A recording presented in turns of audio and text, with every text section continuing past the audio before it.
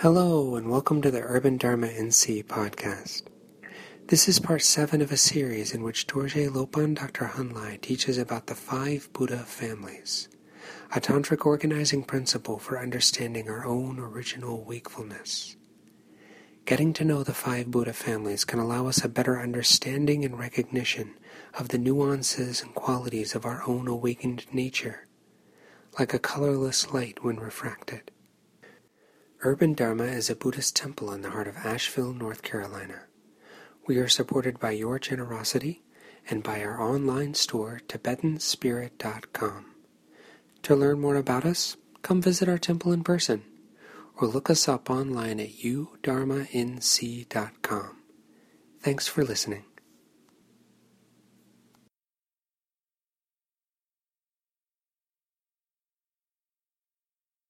Page 1 in the yellow book.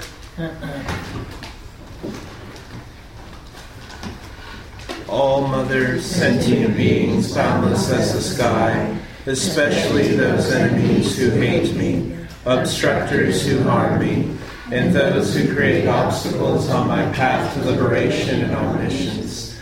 May they experience happiness and be separated from suffering. I will quickly establish them in the state of the most perfect and precious Buddhahood. All mothers, sentient beings, boundless as the sky, especially those enemies who hate me, obstructors who harm me, and those who create obstacles on my path to liberation and omniscience. May they experience happiness and be separated from suffering. I will quickly establish them in the state of the most perfect and precious Buddhahood.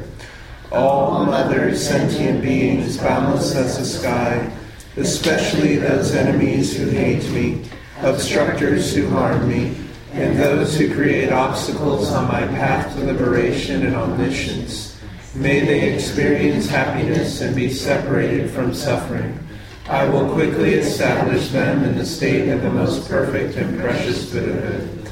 Thus, until I achieve enlightenment, I perform virtuous deeds with body, speech, and mind. Until death, I perform virtuous deeds with body, speech, and mind. From now until this time tomorrow, I perform virtuous deeds with body, speech, and mind. Page 6. In the Buddha, Dharma, and Sangha most excellent, I take refuge until enlightenment is reached. By the merit of generosity and other perfections, may I attain Buddhahood for the sake of all sentient beings. In the Buddha, Dharma, and Sangha most excellent, I take refuge until enlightenment is reached. By the merit of generosity and other perfections, may I attain Buddhahood for the sake of all sentient beings.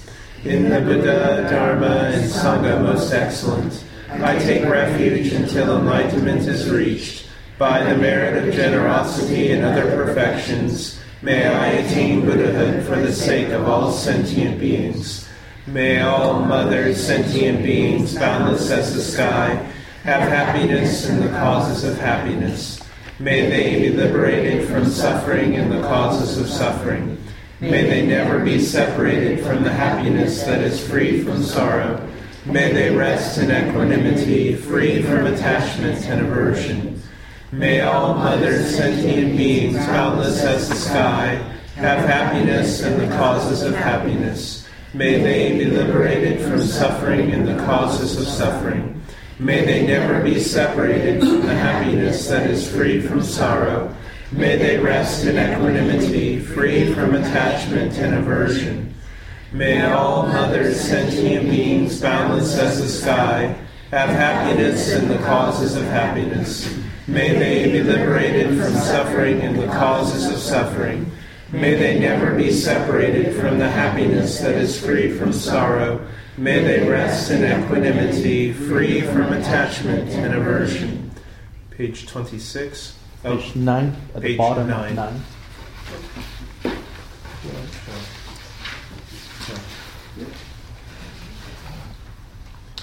Supreme among humans, charioteer and tamer of beings, the Tathagata who severs the all-enmeshing fetters, who with senses pacified and utterly pacified is skillful. Homage to you who dwelt at Shravasti, the protector who possesses great kindness, the omniscient teacher, the perfect one, the oasis of oceans of merit and qualities. Homage to the Tathagata, purity, the cause of freedom from attachments, virtue that liberates from the lower realms. This alone is the sublime ultimate reality. Homage to the Dharma that pacifies.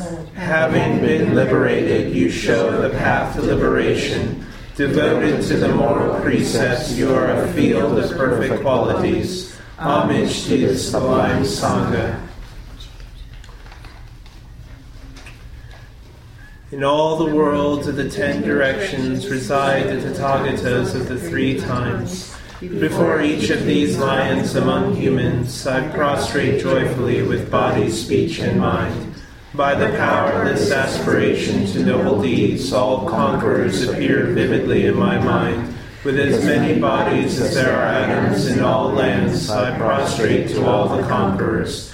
In each atom are Buddhas numberless as atoms, all in the midst of the heirs of the Buddhas. Thus I conceive of this Dharmadhatu as completely filled with the conquerors in this way.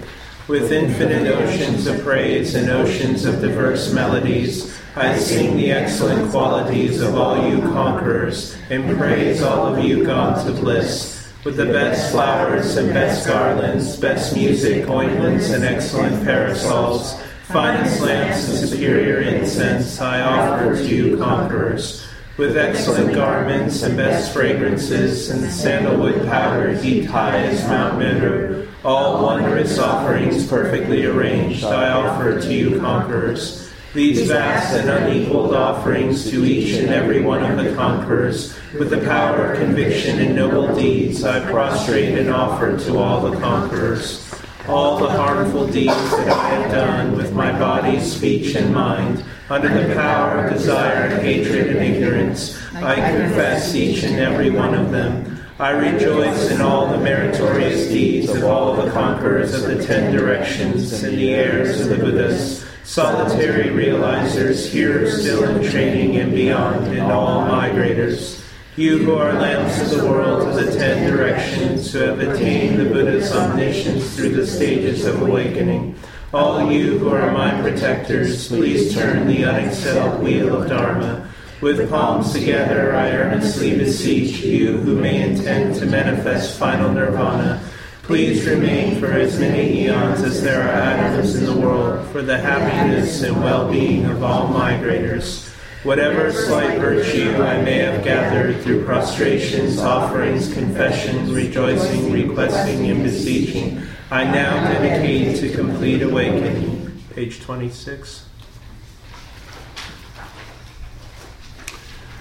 Lord Vajradhara, Tilipa, Naropa, Marpa, Milarepa, Gampopa, Pamajupa, Jitin Sangam, Venerable Root Guru possessing the 3 kindnesses, root and lineage gurus, idams, and dharmapalas, pray, please bestow blessings on my mind stream. Unequaled refuge, ornament of the world, whose renown pervades the 3,000 worlds, the undisputed conqueror Vajradhara, I pay homage to you, the Father Jitin Gompo. You alone are continually on my mind. Compassionate one, please grant your blessings. Dispel the darkness of my mind. Please bless me to realize the mind free from elaborations. Page 30. Home, on the northwest border of the land of Odhyana, in the heart of a lotus flower, endowed with the most marvelous attainments, you are renowned as lotus-born, surrounded by many hosts of Dakinis. Following in your footsteps, I pray to you, come inspire me with your blessings. Guru, Brahma, Siddhi, Om. In the Dharmadhatu palace of Akanishta is the essence of the Buddhas of the 3 times, who directly reveals my mind as Dharmakaya. O Root Guru, at your feet I supplicate. Page 43.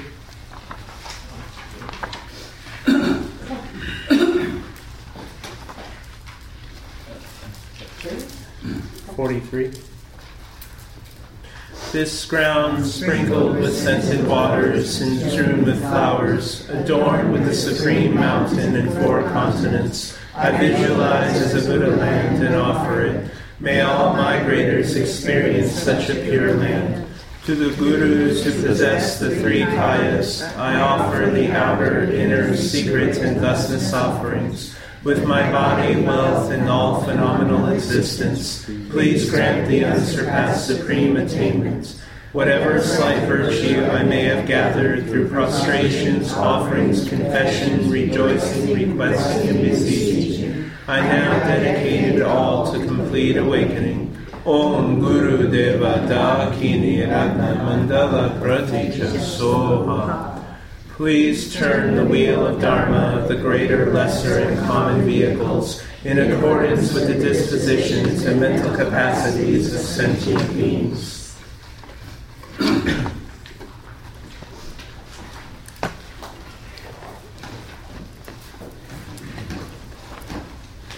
So this Sunday is the completion of the 3 classes that we're doing on these 5 Buddha potentialities, or more commonly known as the 5 Buddha families.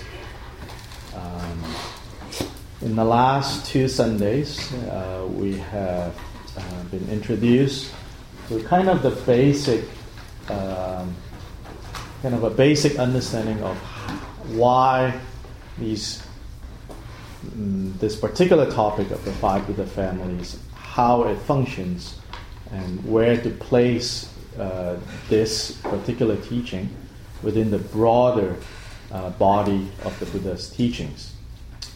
So to reiterate some of those points, so that in case this is the first time you are here for this particular series, so Buddha's teachings can be the many ways of kind of organizing everything that he taught, including everything that is attributed to him.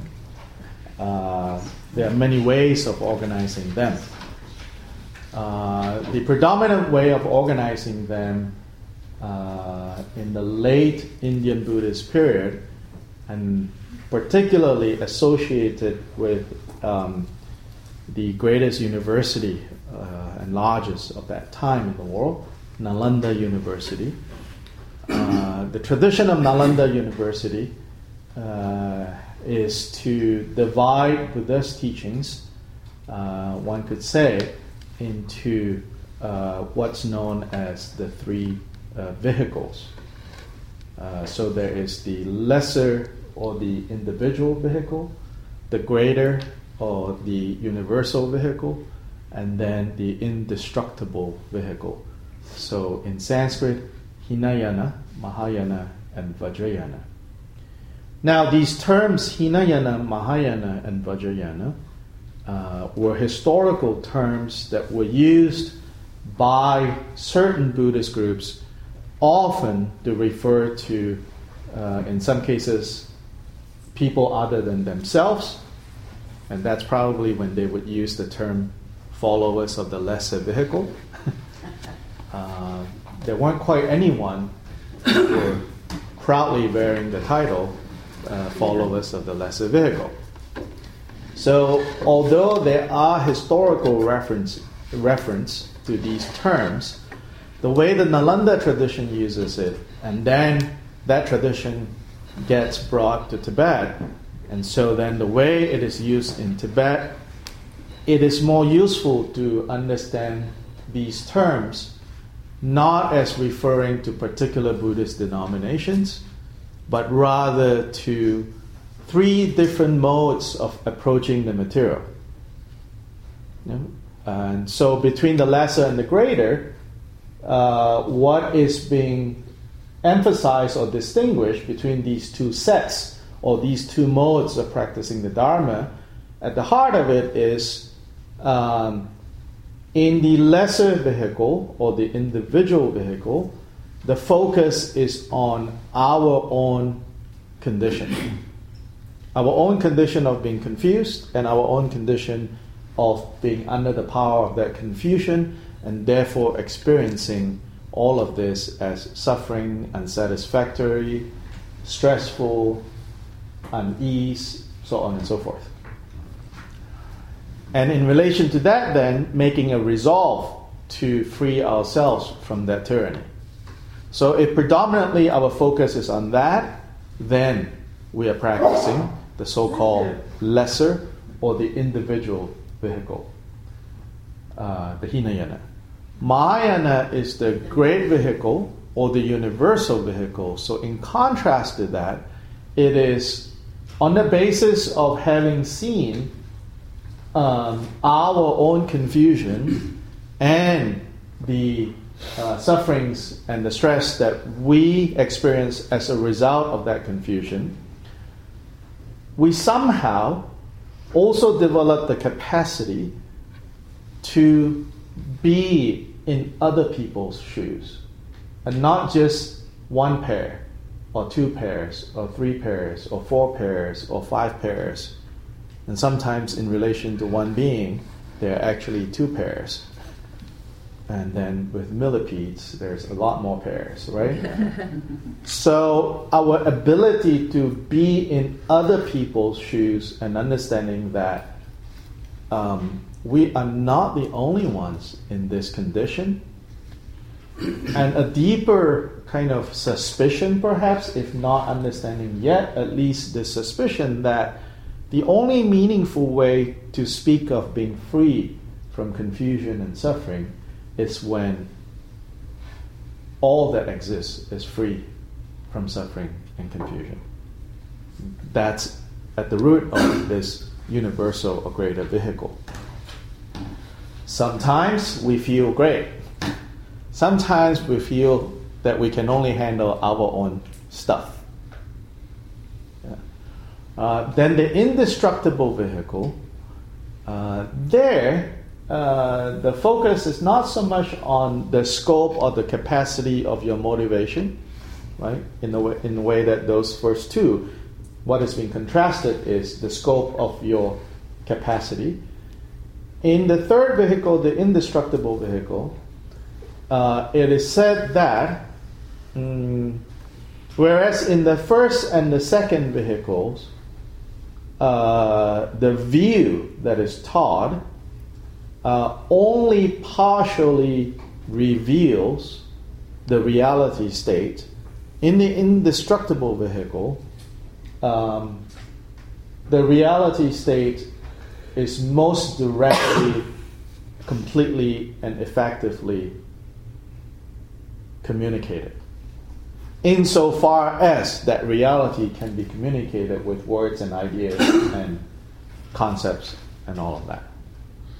Right? That it's the closest that you're going to get, on this side of confusion, to have direct kind of recognition of the reality state, which in Buddhism is basically sort of the answer. The final fruition is directly perceiving the reality state and therefore destroying confusion completely. So it's indestructible in the sense that no amount of the confusion of our current existence has any power over the wisdom that realizes the reality state. Nothing can destroy it. Temporarily, we have no access to that wisdom, so we are obscured. But that obscuration doesn't change the indestructible nature of that wisdom that is latent in us. And that lies at the heart of Vajrayana. And the five Buddha family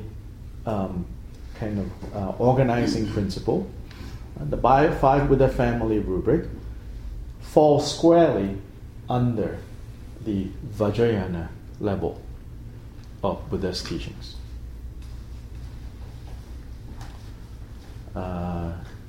To practice the Dharma according to the Nalanda tradition, and then the tradition that was brought to Tibet, is to practice all three vehicles. Not just choose one. Is to practice all three. So there are various ways of expressing how you practice all three, depending on like what you want to emphasize. So if you emphasize in terms of like conduct and appearances, they say then externally, on the external level, maintain scrupulously adherence to the common norms of moral ethical behavior. Externally, on that level, we have to observe scrupulously these common, something that I guess Dalai Lama would call like, these universal values that cuts across any and all religious traditions. So you maintain that. That's the so-called Hinayana level. Mahayana level then is internally. The reason you do that, right, is not so that people won't criticize you. It's not because you're afraid of criticism. It's not because you want to look good in front of other people. It's not because you're trying to curry favor or praise from other people, but motivated by compassion, motivated by what we call bodhicitta, which is the desire to free all beings from suffering. Then they say, secretly, which in this case really means on the most essential level, to never lose sight of, again, that reality that we were talking about, which in the context of the five Buddha families is to say, no matter how confused, conflicted, afflicted we are feeling right now, underlying that are the five Buddha families.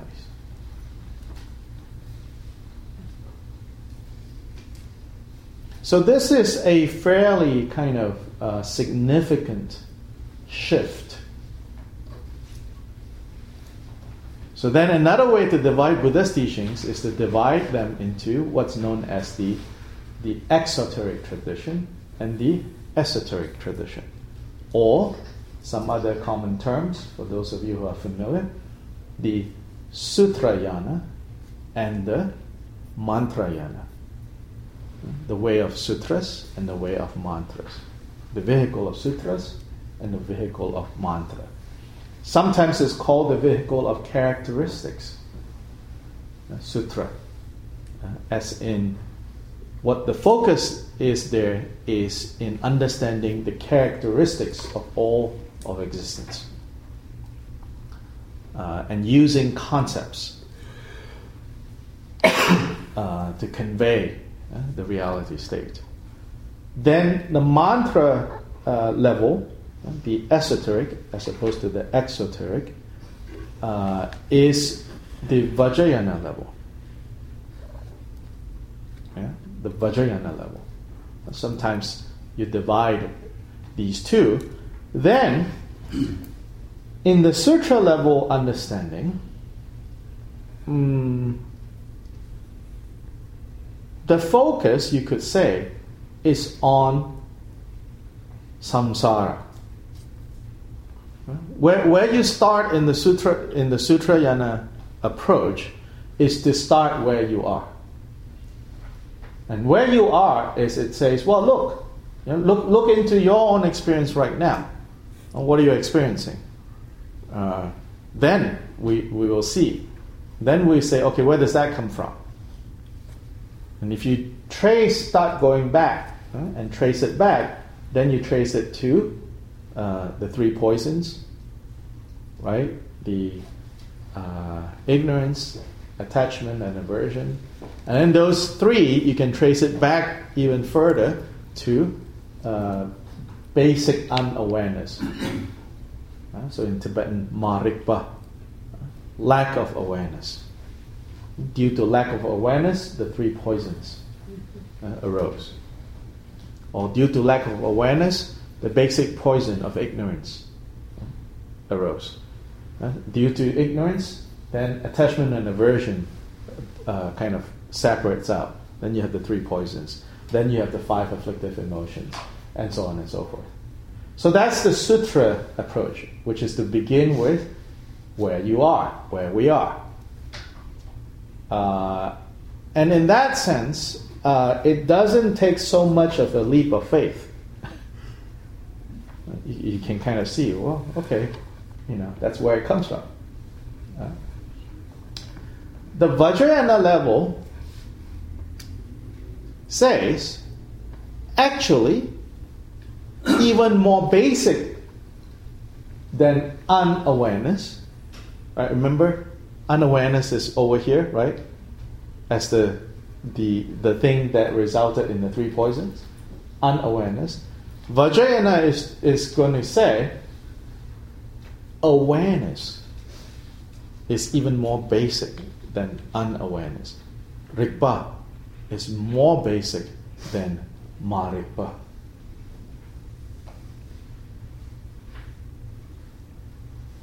Now that takes sort of a leap of faith. Yeah. So other Buddhists would say, we're not willing to go there. That's asking too much. Asking people to believe too much. They will say, our understanding of the Buddha's teachings is a much more direct, pragmatic thing. None of this, angels dancing in the sky business. They say that's too much. Yeah? But of course, again, in the Nalanda tradition, this way of asserting things are accepted to be the final view. That even more basic than unawareness is awareness. Most of you are familiar, so I'll give an example. Most of you are familiar with the so-called wheel of life. Wheel of life? Yes? Maybe? Perhaps? Maybe not. It's on the other side of this curtain. In case you're not familiar, you can quickly run over and take a look. Yeah? Good. Yeah, run over and take a look. In most Tibetan Himalayan region monasteries, that's usually painted on the outside of the main temple, on the wall, as you walk in. It's sort of like a reminder that this is our condition, this is our situation. And then you walk into the temple, it's sort of symbolically, yeah? You turn away from samsara. This is actually not a Tibetan innovation. There are Indian Buddhist texts that talk about the Buddha advising that this diagram be painted outside of monasteries for the instruction of others who might not be, literate, but they can look at that and see. And so Ashley, what are you seeing with the wheel of life? Like the biggest, the most, maybe not so obvious, but so there's the wheel, right? But the wheel is what? Clutched by? It's clutched by a creature. A creature. So that creature is sometimes identified as the Lord of Death, Yama, and sometimes it's called time, the great consumer. So, in other words, anyone and everyone within this cycle is under the control of the Lord of Death, of change. Okay? So that is the depiction of samsara. Okay. Now, what is at the smallest circle, the innermost circle? What are you seeing there? A bird, a snake, and Chicken. pig, possibly. Pig. So there's a pig, a rooster, and a snake. Right? So those are what? Symbolize? The 3 poisons. Yeah? So poor pigs symbolizes ignorance. And the rooster symbolizes attachment. And the snake symbolizes aversion. Yeah? So it's saying that this whole of samsara, this whole of confused existence, is centered on these three poisons. Yeah? So that painting is squarely a Sutrayana level of presenting what is it that we have here right now. Yeah? I have suggested that we need perhaps to be a little bit more literal in our translation of what that painting is. In Sanskrit, it's called Bhava Chakra. Chakra is circle, or wheel, no? Or cycle. Yeah. In the same way that a mandala also consists of a circle. Yeah. Bhava can be translated as life, but I think given the semantic field that we have in English for the word life, as in what life means in more than one context, what life implies, I think the wheel or the circle or the chakra of life is a mistranslation. More accurate, but a little bit clumsy, is that a more literal meaning of bhava is becoming. So it's the wheel of becoming. So that conveys better. Because if you say that is the wheel of life, then you would say, well, that's a pretty bleak assessment of life. Why don't we just all hurl ourselves into the ocean? And then that will be over. Yeah? The opposite of life, right? So when we say it's the wheel of life, and the wheel of life is, kind of characterized like that, then, you're almost led to think, well, what's the alternative? Let's extinguish life. Right? But that's not what it's saying.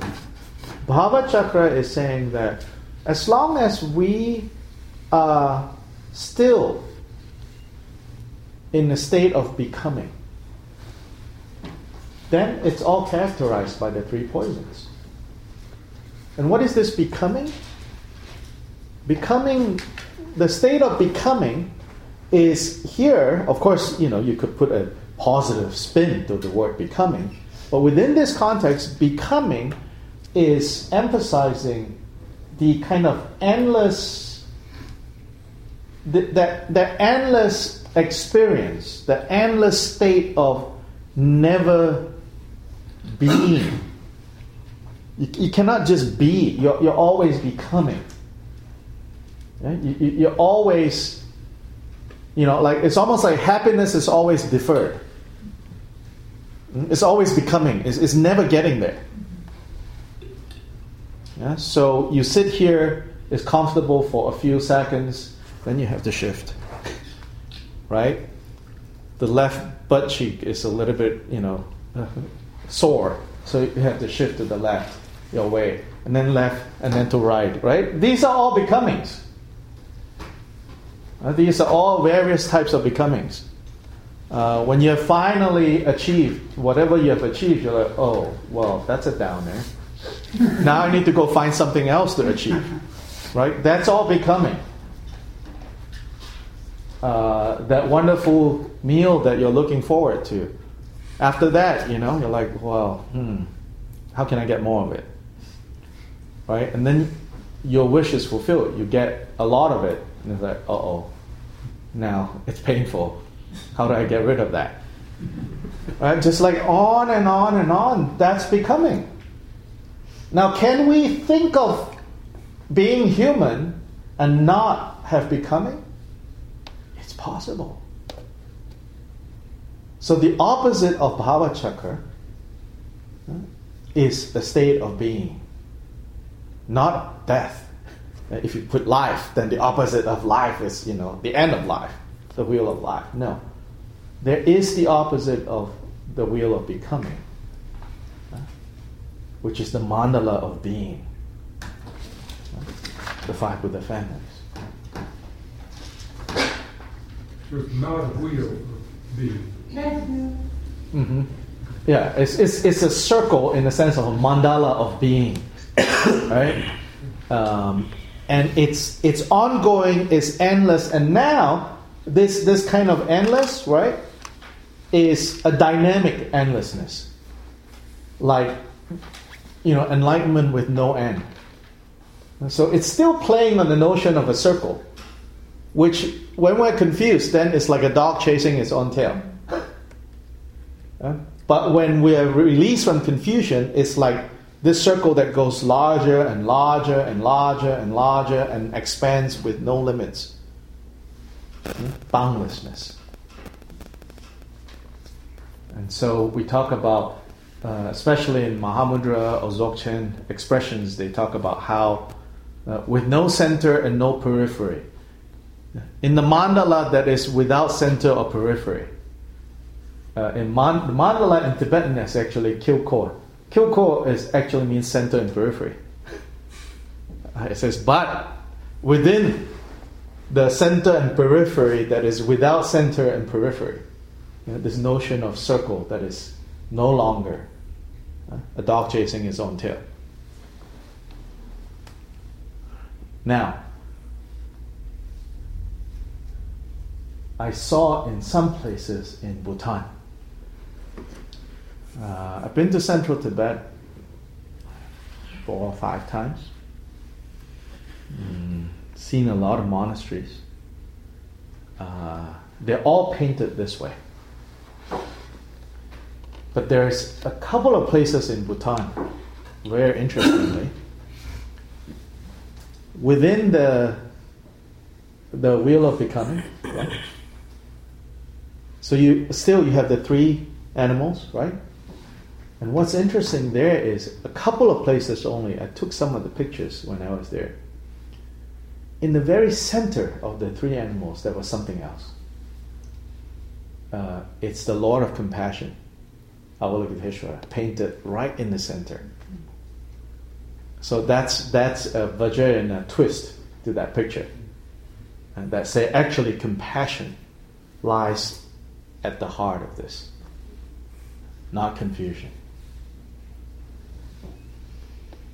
And so then you can play with that idea of, either we are turning the wheel of confusion, or we turn the wheel of compassion, which is the prayer wheels. That's turning the wheel of compassion. If we don't turn the wheel of compassion, then we're turning the wheel of confusion.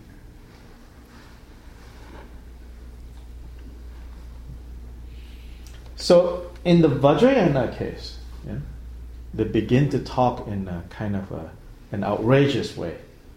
That at the core of this is actually not confusion. More basic than unawareness is awareness. And so then, according to Vajrayana, the problem, capital T, capital P, within the Sutrayana level is said to be, what is the problem in the Sutrayana? General Buddhism. That we're just focused on ourselves? Okay. So ignorance and confusion in relation to that issue that ends up being self-cherishing or self-grasping. And self-cherishing and self-grasping is you could say, a practical expression of something on the philosophical way of expressing that would be what? Narcissism or how about that is still kind of like practically then it becomes that, but in Buddhist kind of jargon. Ego? Sorry? The ego? Buddhist jargon, self-clinging, and therefore realization of selflessness, Yeah? Not selflessness in the Boy Scout sense, okay? But, sort of philosophically, that there is no unchanging self that persists over time. And that the self is always moving, shifting, changing. Right? So they say that in the Sutrayana, samsara is the result of not getting that. Not getting that. Then they say in Vajrayana, it's a more subtle problem. That samsara is the result of ordinariness, they say.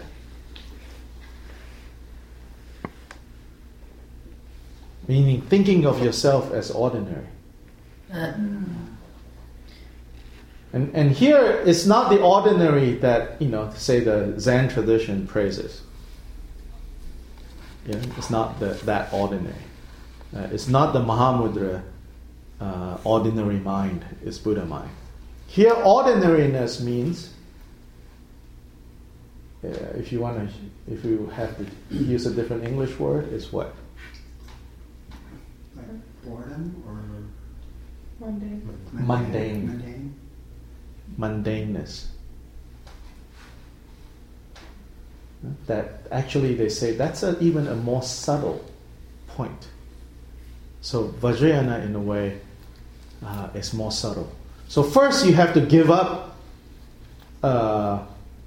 mistaken notions of self. They say that's the gross problem. So when we say you practice all three vehicles, remember I said that?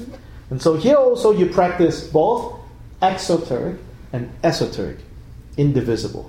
Sutra, Tantra, indivisible. Then what that means is, on the one hand, you have to disabuse yourself of any and all mistaken views about the self. And that gets rid of gross ignorance. Subtle ignorance can only be rid of when we are done with mundaneness.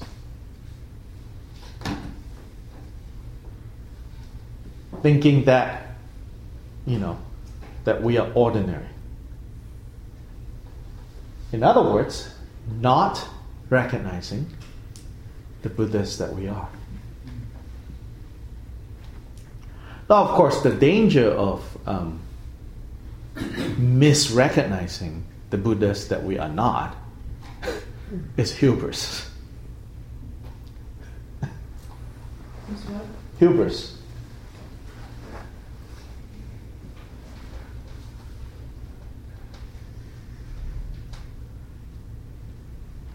Yeah, but ordinariness is said to be mundaneness.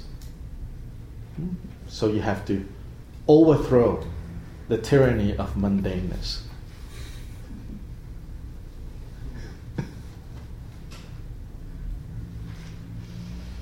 That's why, Tibetan Buddhism is like Buddhism on steroids. Nothing is ordinary. The colors, the heads, the legs, the hands, it's all multiple. Extraordinariness. I mean, it could be extraordinarily kind of eerie or, or extraordinarily weird, but you can't, fault it for being ordinary at all.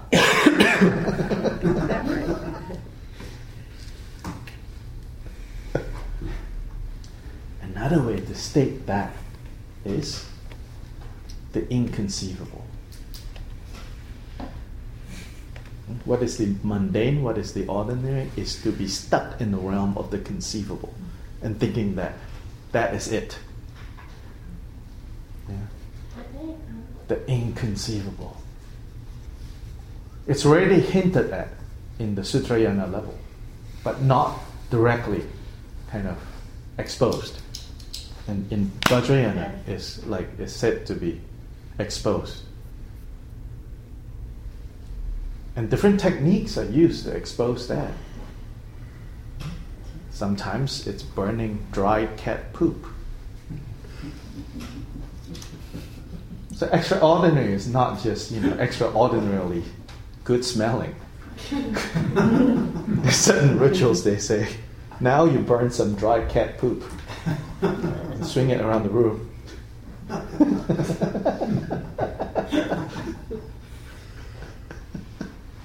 It's extraordinary. And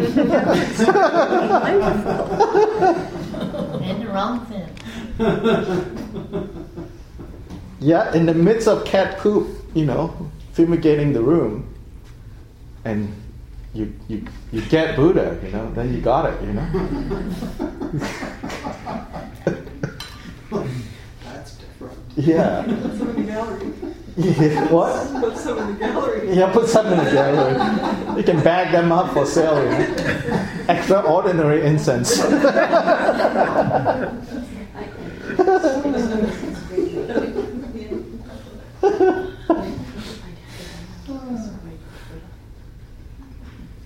To transcend mundaneness, to transcend just concepts, the inconceivable. So Gyalintrupa, a modern Tibetan kind of intellectual, he said, the reason why Vajrayogini, for example, most of you don't know Vajrayogini. Let's see, we have illustrations. It's not big enough to really see. Vajrayogini is this kind of semi and mostly naked female figure. And out of her main face, there is a protruding face of a sow sticking out from her right side. Yeah. She's called like the two faces of reality. And then she has in case, the sow face is not disturbing enough, there's like fangs. She has like 4 fangs, 2 pointing up, 2 pointing down. Then she has the face of a sow and is grunting, making that sound. And she's a major deity to practice, to focus on, to develop the sadhana, to identify, with. And so Gyalintrupa said, he said, what do you think that's about? And that's about the inconceivable. The inconceivable. When was the last time you came across something like that?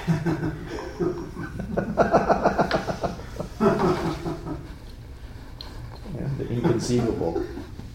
And it says, all these images are to snap you out of ordinariness.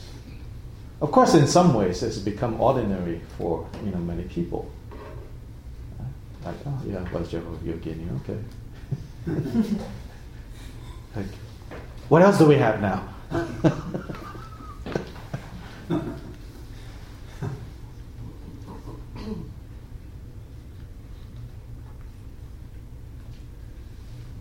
Donald Trump as Buddha.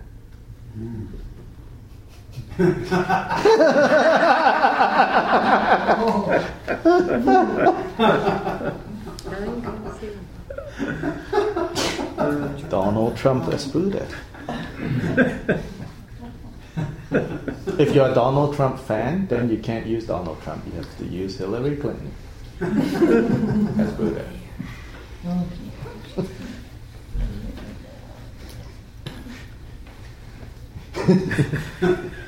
And then you are like, well, wait. There's the inconceivable and then there's the ridiculous. What are you talking about?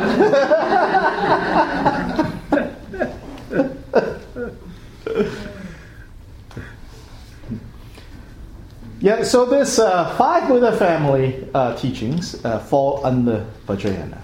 But it's not as if that it's Vajrayana only, because Vajrayana really can't exist by itself.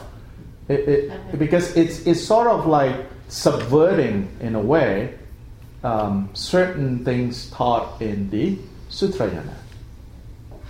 Yeah, the esoteric sometimes is kind of like subverting certain patterns established in the Sutrayana, but it's not like they are opposed. Yeah, it's a certain kind of dynamic being built. Yeah, and when these two come and interact with each other, it produces, it results in a more profound view, a more profound understanding. So that's why there's so much emphasis in the Indo-Tibetan tradition on understanding, kind of more sequentially.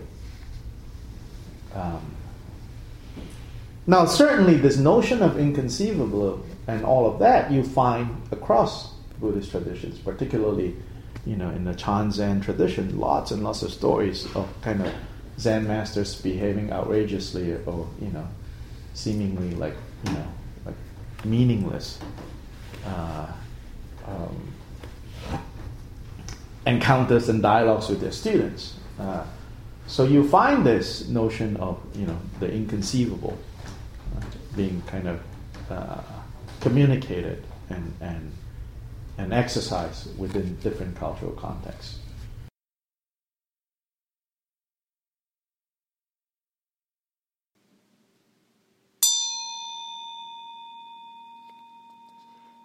Thank you for listening to the Urban Dharma NC podcast. If you enjoyed this episode, we hope you'll consider supporting our mission to foster a deeper understanding of the teachings of the Buddha, to build meaningful community, and to integrate contemplative teachings into everyday life. We invite you to make a donation online at udharmanc.com or make a purchase at our store, tibetanspirit.com. Thank you. May all beings benefit.